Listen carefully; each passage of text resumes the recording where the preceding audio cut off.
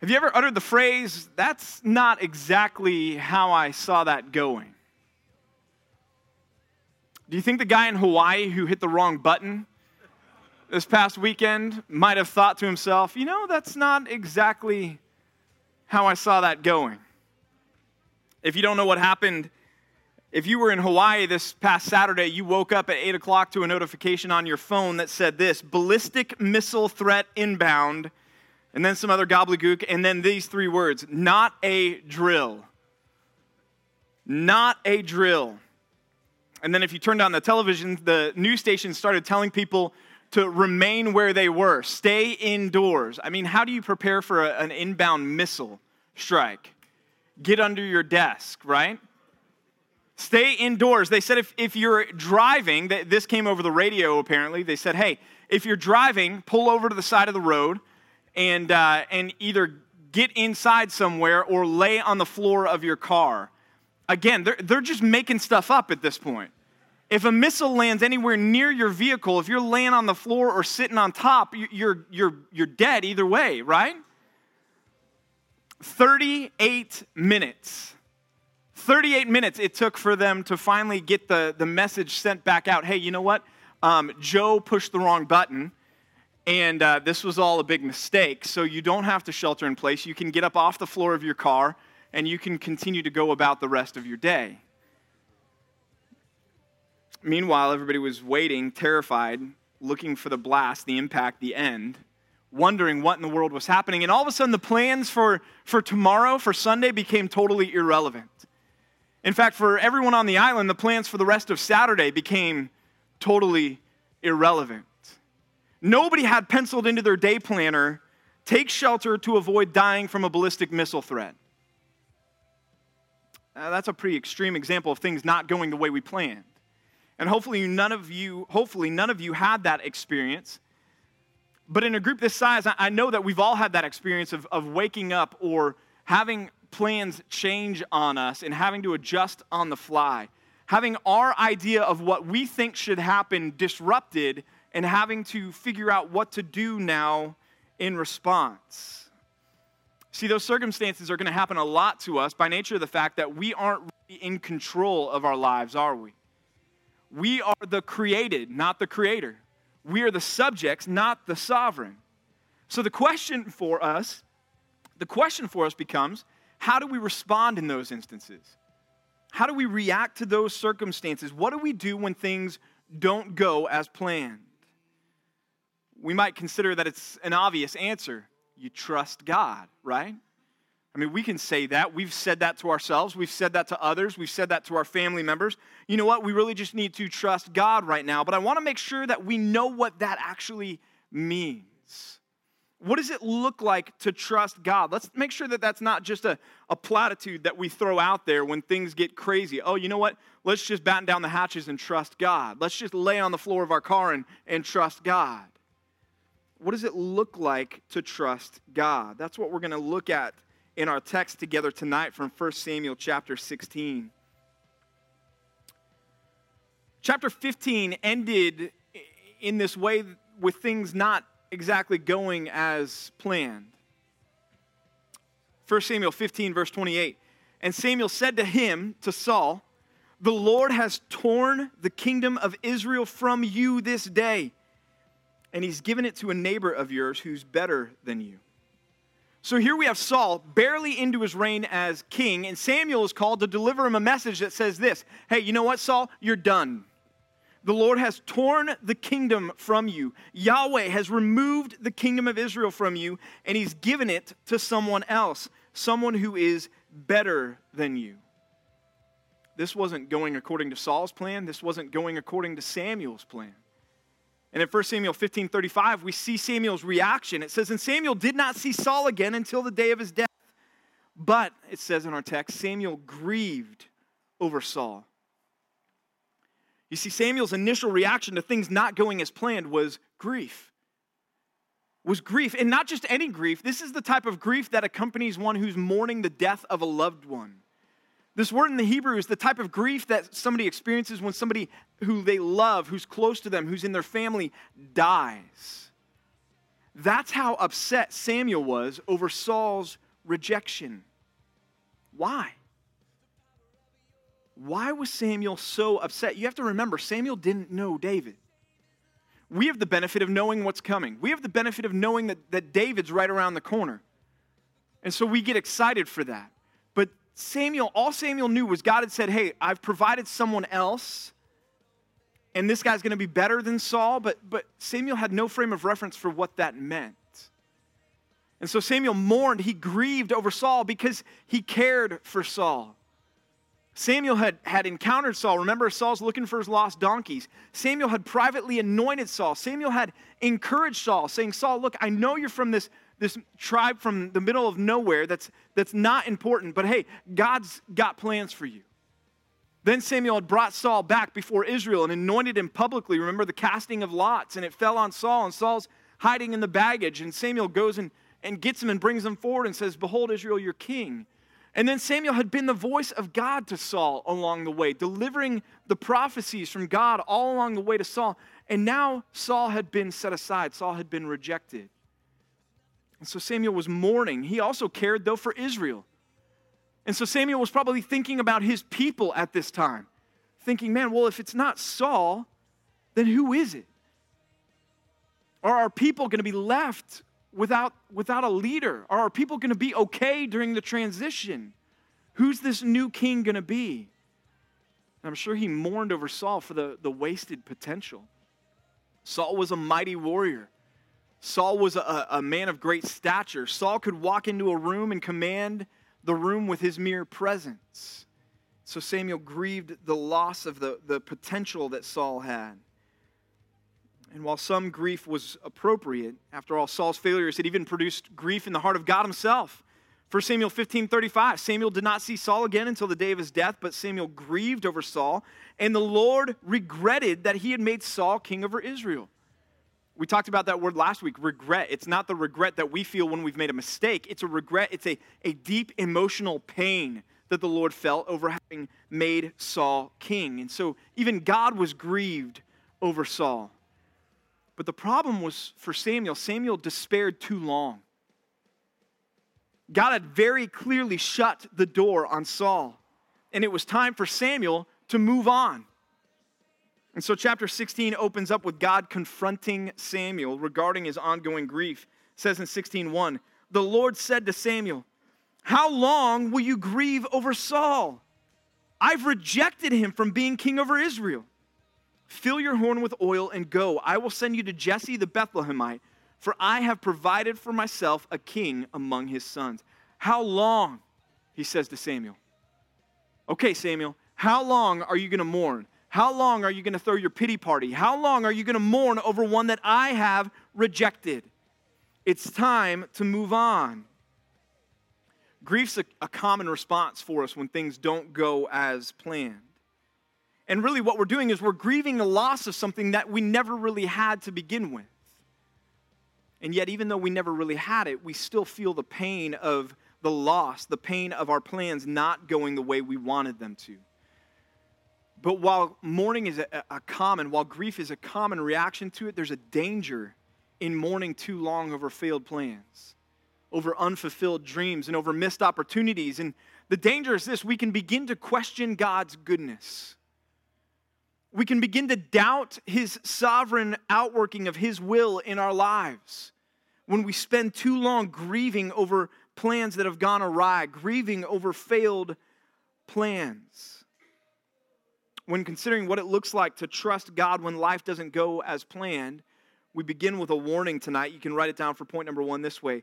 Take care not to linger at the threshold of closed doors. Take care not to linger at the threshold of closed doors. See, God had, at one point in time, declared that Saul would save Israel from her enemies. And again, his being chosen as king was so certain, so public, the casting of the lots, that it fell to Saul, that they brought him forward. This was God's man. God was anointing him to be the first king of Israel. Israel demanded a king, and God had provided Saul. And so Saul Samuel and Israel had great plans for Saul and for his reign as king, but now he was being rejected and being set aside. Remember what had just happened right before we open up to the book of Samuel. What period had they just come out of again? Rhymes with smudges, starts with a J. Judges, there you go. Okay, low-hanging fruit, guys. The period of the Judges, right? And the period of the Judges saw this time where occasionally there'd be a great ruler, a great judge. But then there would be long stretches of time where everyone did as they pleased. And so when Israel finally was fed up with it, they said, enough. We want a king like the nations. We want stability. We want to go out before us and to fight our battles. We want someone we can see, somebody who's going to be on a throne perpetually, ongoing, and we want him to have a dynasty, and we want to be just like everybody else. God, give us a king. And so God responds with Saul, and they had great hopes, and they had great plans for him.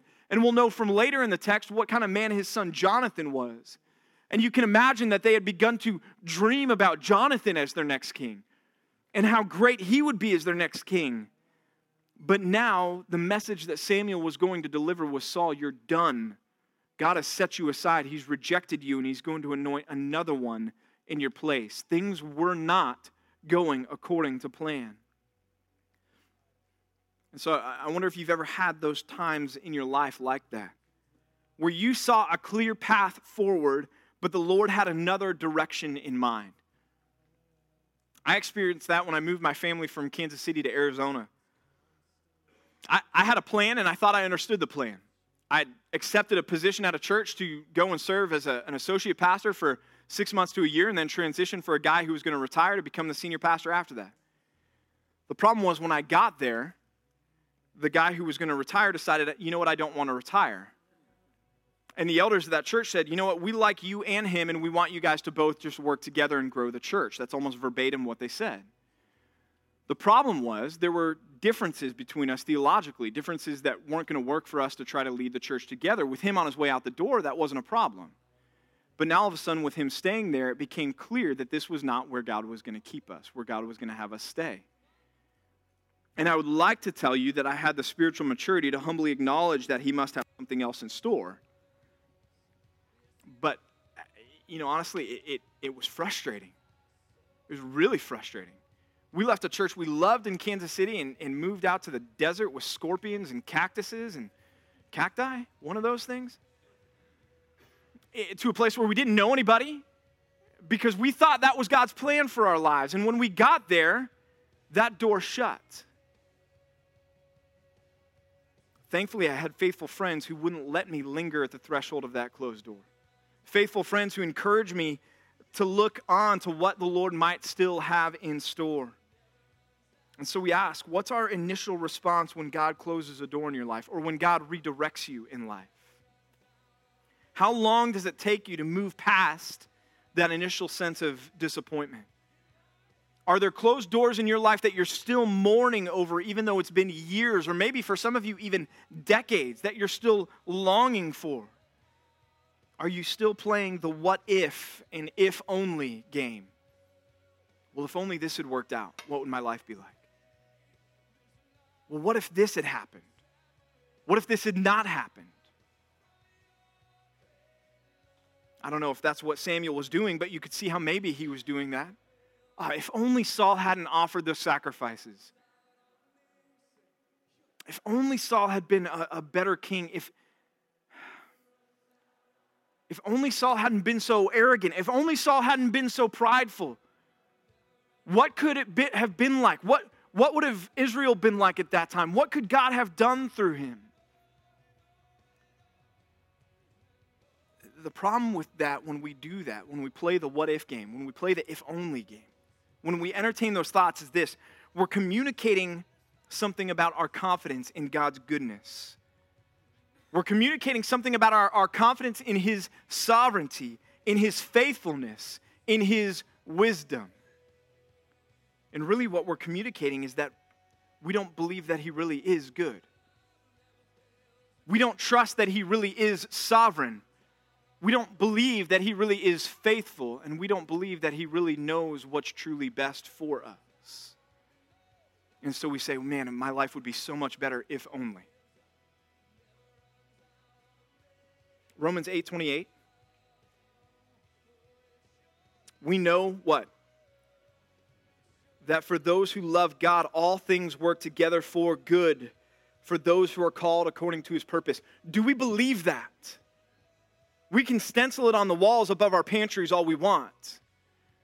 But when the rubber meets the road, and not when we get the bonus, not when we get the new car, not when we get the new house, not when our marriages are good, but when things are on the rocks, do we still believe that all things work together for good? Are we still willing to trust God when doors close that we wanted to open? When we spend too long grieving over missed opportunities, we're in effect suggesting by our behavior that we feel that our plans were better than God's. We're idolizing our wisdom over and above his wisdom. We're suggesting that we know better than God what's good for us and for our families. And the simple reality is it's not true. We don't. Trusting God involves acknowledging we don't know what's best for us.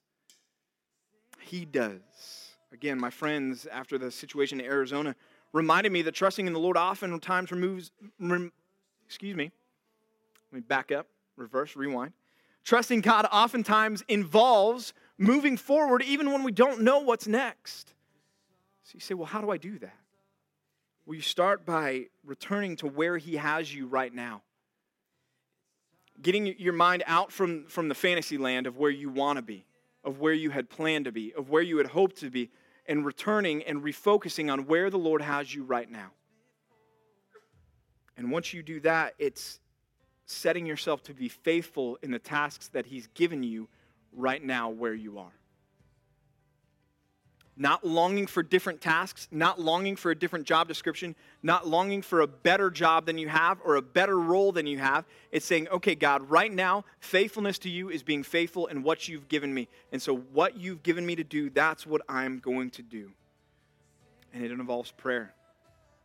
Praying for the right perspective, praying for the ability to be faithful to the Lord, and praying that he would make clear where to go from there. God had moved on from Saul, and Samuel didn't have to wait long to find out where God wanted him to go, did he? He said, Samuel, stop mourning, get over it. You've cried your river, build your bridge, get over it, right? Now I'm going to send you someplace. I'm going to send you to Jesse, the Bethlehemite, and you're going to go there, and you're going to anoint one of his sons to be king in the place of Saul. This is the one Samuel had prophesied about back in 1 Samuel 15:28. The Lord has torn the kingdom of Israel from you this day and has given it to a neighbor of yours who is better than you. It's like the recent national championship. Did anybody watch that, college football?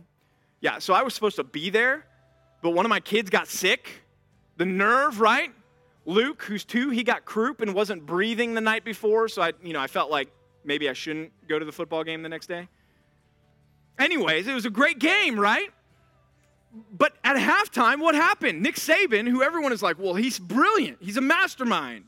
He benched his starting quarterback. The guy who at the time was, 15-2? He benched him, and everybody's looking around going, what is he thinking? Talk about things not going as planned. You get to the national championship and bench your starting quarterback at halftime? And what did he do? He brings in this guy named Tua, last name I'm not even going to try to butcher. And he hands the reins to him, a freshman, and he says, go for it. If you guys have this DVR, spoiler alert, but it's been way too long. I'm not even sorry at this point. And Tua comes in the game, and at that point, I'm sure you had a lot of Jalen Hurts fans, a lot of Alabama fans that were upset, didn't you? This isn't right. This isn't how things are supposed to go. This isn't going according to plan. Fire Saban. I wonder how many tweets went out, fire Saban at halftime. But then Tua comes in and he leads one of the most amazing, dramatic comebacks that I've ever witnessed in a college football game. And I don't like Alabama. And all of a sudden, all those people that were saying, what are you doing? What are you doing? They're now saying, oh, Jalen who? Bench Jalen. Tua forever, right? See, it turns out that Saban did know what he was doing. Just really lucky. But it turns out he did know what he was doing. The change was necessary, and it worked out better for the team. That's what's going on with Israel. God's removing Saul. Everybody's up in arms. But once David comes on the scene, they're going to see what Samuel was told. Hey, this guy's better than Saul. He's better for Israel.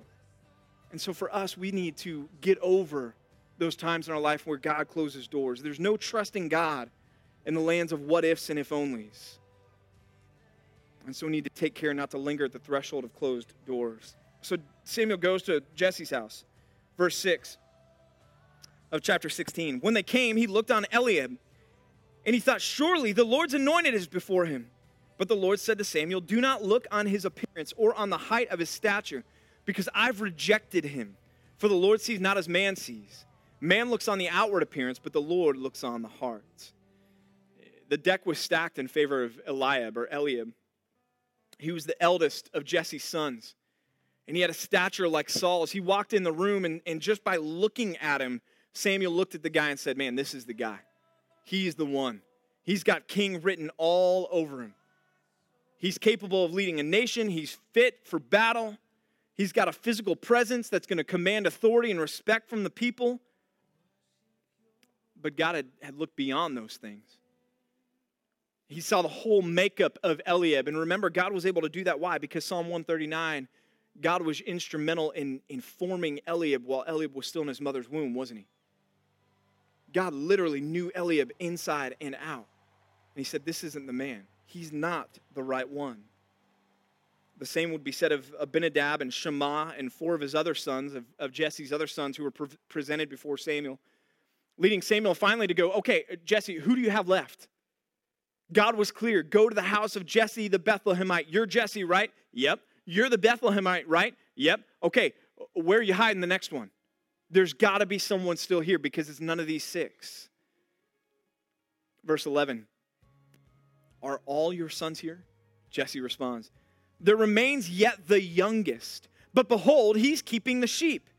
And Samuel said to Jesse, send and get him, for we will not sit down until he comes here. And he sent and brought him in, and he was ruddy and had beautiful eyes and was handsome. And the Lord said, arise and anoint him, for this is he. No one in that culture would have assumed David would have been fit for king. He was the youngest of 7 children. In fact, Jesse hadn't even bothered to invite him to the sacrifice. Surely he could have gotten a servant to go out and watch the sheep for a couple hours. But it was so far from the realm of possibility. He wasn't even considered worthy to be present for the meal, the sacrificial meal, with their honored guest and Samuel. And then all of a sudden they start going through and looking for the Lord's anointed. And at this point, Jesse's clued into why Samuel's there. And he's still not saying, oh, wait, I need to go get David. Samuel has to look at him and say, who else do you have? Oh, well, there's David, but he's the runt, man. He's the runt of the litter. He's out with the sheep. He's keeping the animals. Samuel says, go get him. We're not sitting down. Nobody's eating is basically the translation of that text. Nobody's eating until he gets here.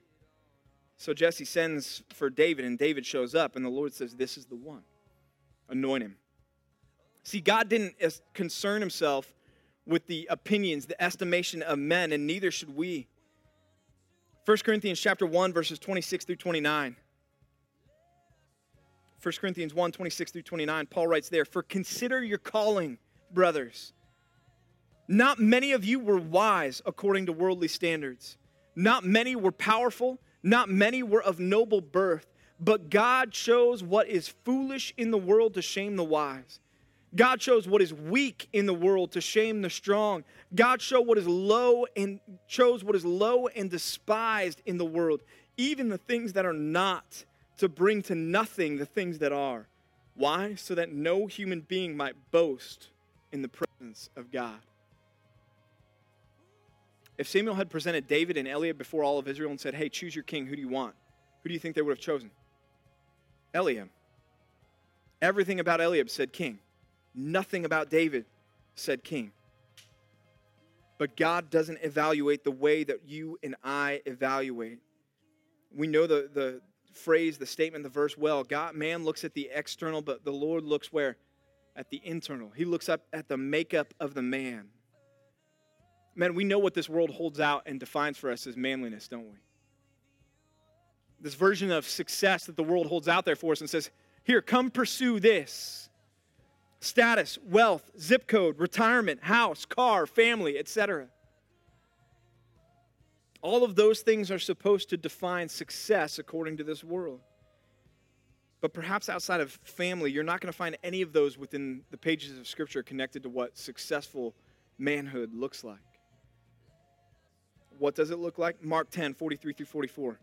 Jesus says this, it shall not be so among you. But whoever would be great among you must be your servant. And whoever would be first among you must be slave of all. You're not going to read that in the latest business books that are hitting the bookshelves. Matthew 16, 24 through 25. Jesus told his disciples, if anyone would come after me, let him promote himself. Let him step on everybody else on the way up the corporate ladder. Let him strive for the biggest house and the nicest car. No, he says, let him deny himself. Let him take up his cross and follow me. For whoever would save his life will lose it. But whoever loses his life for my sake will find it. How about Philippians 2, 3 through 4? How is successful living defined that way? Paul says, do nothing from selfish ambition or conceit, but in humility count others more significant than yourselves. Let each of you look not only to his own interest, but also to the interests of others. These are the things that define God's man. Service, self-denial, humility. And these aren't the attributes that show up on a resume or from looking at the physical appearance. These are part of what make us up internally. That's what God's looking for. That's what God was looking for in David. That's what he knew he had in David. Think about the scene. David's coming in from the fields from keeping the sheep. He didn't jump in and take a quick shower and slap some Old Spice on the way in. He comes in wearing shepherd's attire, smelling like a shepherd. He comes in unprepared to appear before Samuel, to appear before the sacrificial process that was taking place, to appear for the judgment of whether or not he should be the anointed one. He comes in unkempt, unaware, and yet he was God's man. I guarantee you, David didn't win most likely to be Israel's next king in high school. Think about it for a minute. I was thinking about this today. We take it for granted because we know the rest of the story, but David had no aspirations to the throne of Israel at any point in his life until this very moment. He didn't entertain the thought that he could be the king of Israel. He was a shepherd boy, the youngest of 7. His future was tending his father's sheep and being faithful in doing that. Yet all along, God was preparing him for the role that he knew he would play.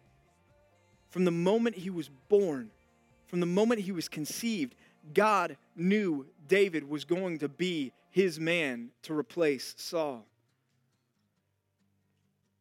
From here, the scene shifts back to Saul, who had been sent a harmful spirit from the Lord.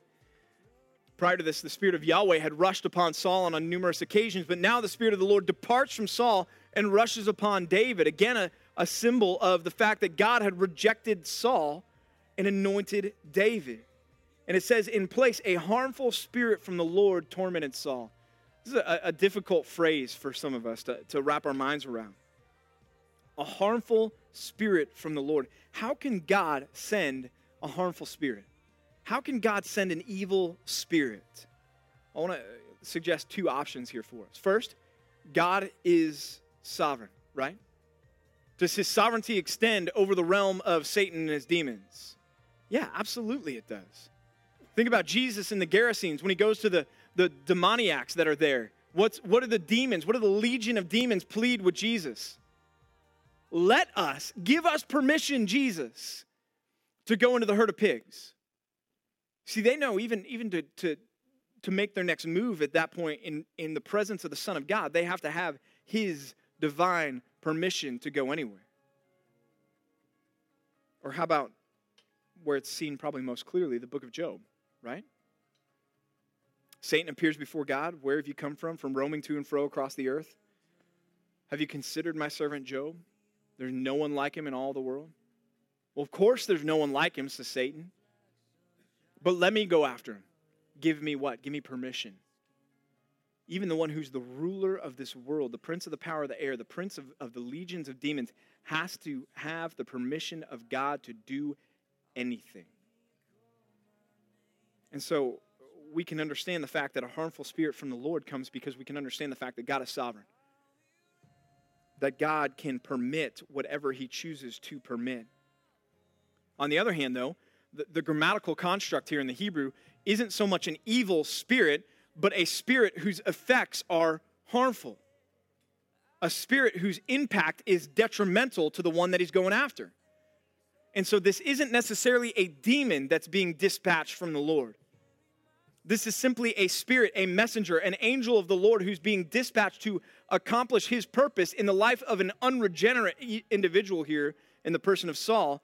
And the impact of this dispatch, this service that he was sent on, was not going to be good for Saul.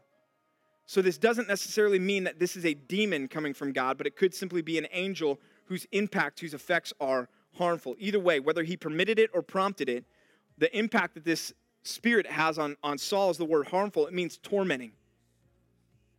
It means to instill terror.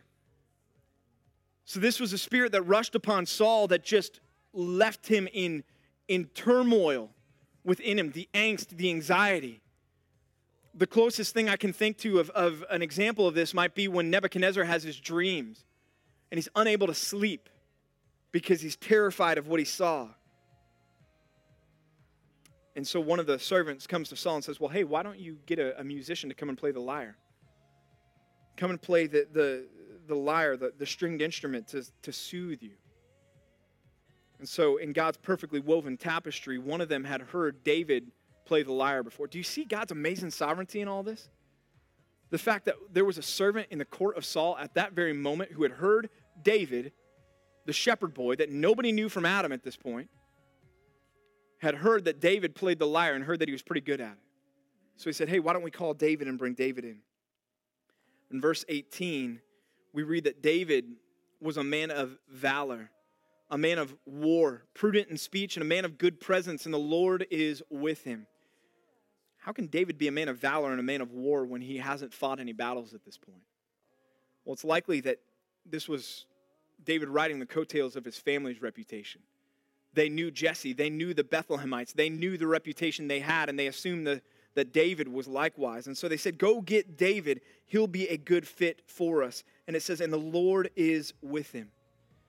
Again, David's intimacy with the Lord was known even by the servant of Saul. And so David is brought in to serve Saul. David's journey from the fields to the fortress. From the cow patties to the castle. I don't know if there were cows out there, but sheep.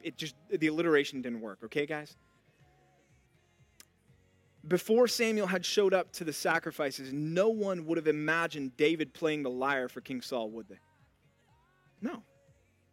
His dad didn't even see fit to bring him to the sacrificial meal with Samuel, let alone to suggest that he go play his instrument for the king of Israel. But God knew exactly where he wanted him, where he needed him, and he opened the door to get him right there. Point number 2 tonight is this. This is our last point. Be ready for God to lead where he needs you. I use that word needs loosely. I know God doesn't need any of us, so please don't come up to me afterwards and say, God doesn't really need us. I get that. But be ready for God to lead you where he needs you, where he wants you to serve, where he has designed in his sovereign plan for you to be. Again, David's journey, God's sovereignty over the last 2 chapters. Saul's rejected. David's provided. Samuel is dispatched to Jesse's house. Jesse's other sons, 6 of them, were rejected. David is anointed. Saul receives a harmful spirit. One of his servants suggests music to soothe the spirit. Another one remembers David out of the blue that he plays the lyre. And David is brought into the service of Saul. It's pretty amazing when we step back and consider it, isn't it? you think David had planned any of that for his life? See, we talk about life not going as we planned, and it's not always a bad thing when it doesn't go as we planned, is it? Sometimes it's a very good thing.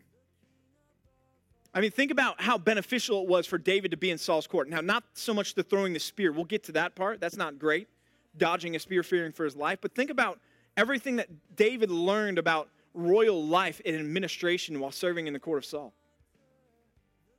Think about his experience watching Saul's warriors that he gained. Think about his close friendship that was formed because he was able to come into the presence and service of Saul. See, God wanted David in a specific spot and orchestrated things to make sure that that's exactly where he ended up. Consider this from two angles tonight, if you will. First, maybe there's a place that you really want to be.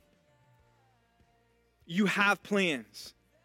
You have a desire. You're working towards a goal, towards an end. And you're saying, Lord, this is what I want. If that's you, trust that if it's God's will for you to be there, He will get you there. You don't have to grab the reins from God. Continue to be faithful right now where you are, and He will open the doors to get you where you want to be if that's part of His will. Guys, I never thought I'd be standing here in my entire life, ever. You can ask my wife, my in-laws. I always thought that I'd maybe serve in churches of 100 to 200 people. Guys, the church that I was at before this, we were doing well if we got 100 people to show up on Sunday morning. I never thought I'd be here, not in my wildest dreams. It's only God's grace that I'm standing here tonight as it is. This was not part of my plan. It was part of His plan. And so before I got here, what was He calling me to do? He was calling me to be faithful where He had me as He opened the doors necessary to bring me where He wanted me.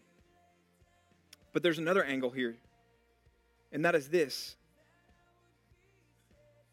If God is opening doors for you, walk through them. Whether you want to or not, walk through them. You may not feel qualified. You may not love the direction at first, but if it's where God wants you, resisting His sovereign guidance is a waste of your time. If God is leading you, there's a reason behind it. He will equip you. He will provide for you. He may even change your heart about the direction that He's leading you. But He will get you where He wants you. So for Samuel and for David, two different ways, two different perspectives, life didn't necessarily go as they had planned in chapter 16. Saul had been set aside. That wasn't according to David's plan, or Samuel's plan. David was anointed and ushered into the court of the king. That was not according to David's plan. Both of them, though, had to answer the same call to trust God. And so tonight, are you ready to return right now to what He has for you today, tonight? Not what you want to be doing, not what you wish you were doing, not looking back at that closed door in your life and saying, man, if only I was doing this instead, my life would be better. But to say, right now, Lord, this is where you have me, this is what you have for me to do, and I'm going to be faithful in it. And are you ready for Him to lead you where He needs you, even if it's not part of your plan for your life? Are you ready to trust God? I don't know about you, but if I was living in Hawaii right now, I'd have some trouble trusting those emergency notifications when they popped up on my phone. What chaos that must have been. In fact, I know it was. We've got friends that are stationed there. Her husband's stationed in South Korea right now, but she and her kids were in Hawaii, and she was on Facebook talking about how terrifying it was to sit there for 38 minutes and not have any idea what's going on.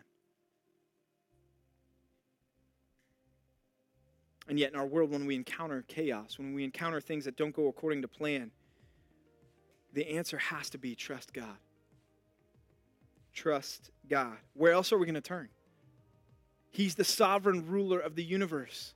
He's the one who is in control of all things. And so I'm not suggesting a fatalistic resignation of trusting God. Remember, Romans 8:28 does mean He's working all things together for your good. I'm just saying, guys, He's the one that we need to turn to. How do we turn there? Well, we can't linger over our disappointments. We can't play the what if and if only game. We've got to be ready to move on and move on to where he's going to lead us. So trust him with what's past. Trust him with what's right now. And trust him as he leads you forward. Let's pray. God, we thank you for your sovereignty. We thank you that things always go according to your plan, even when they don't go according to our plans.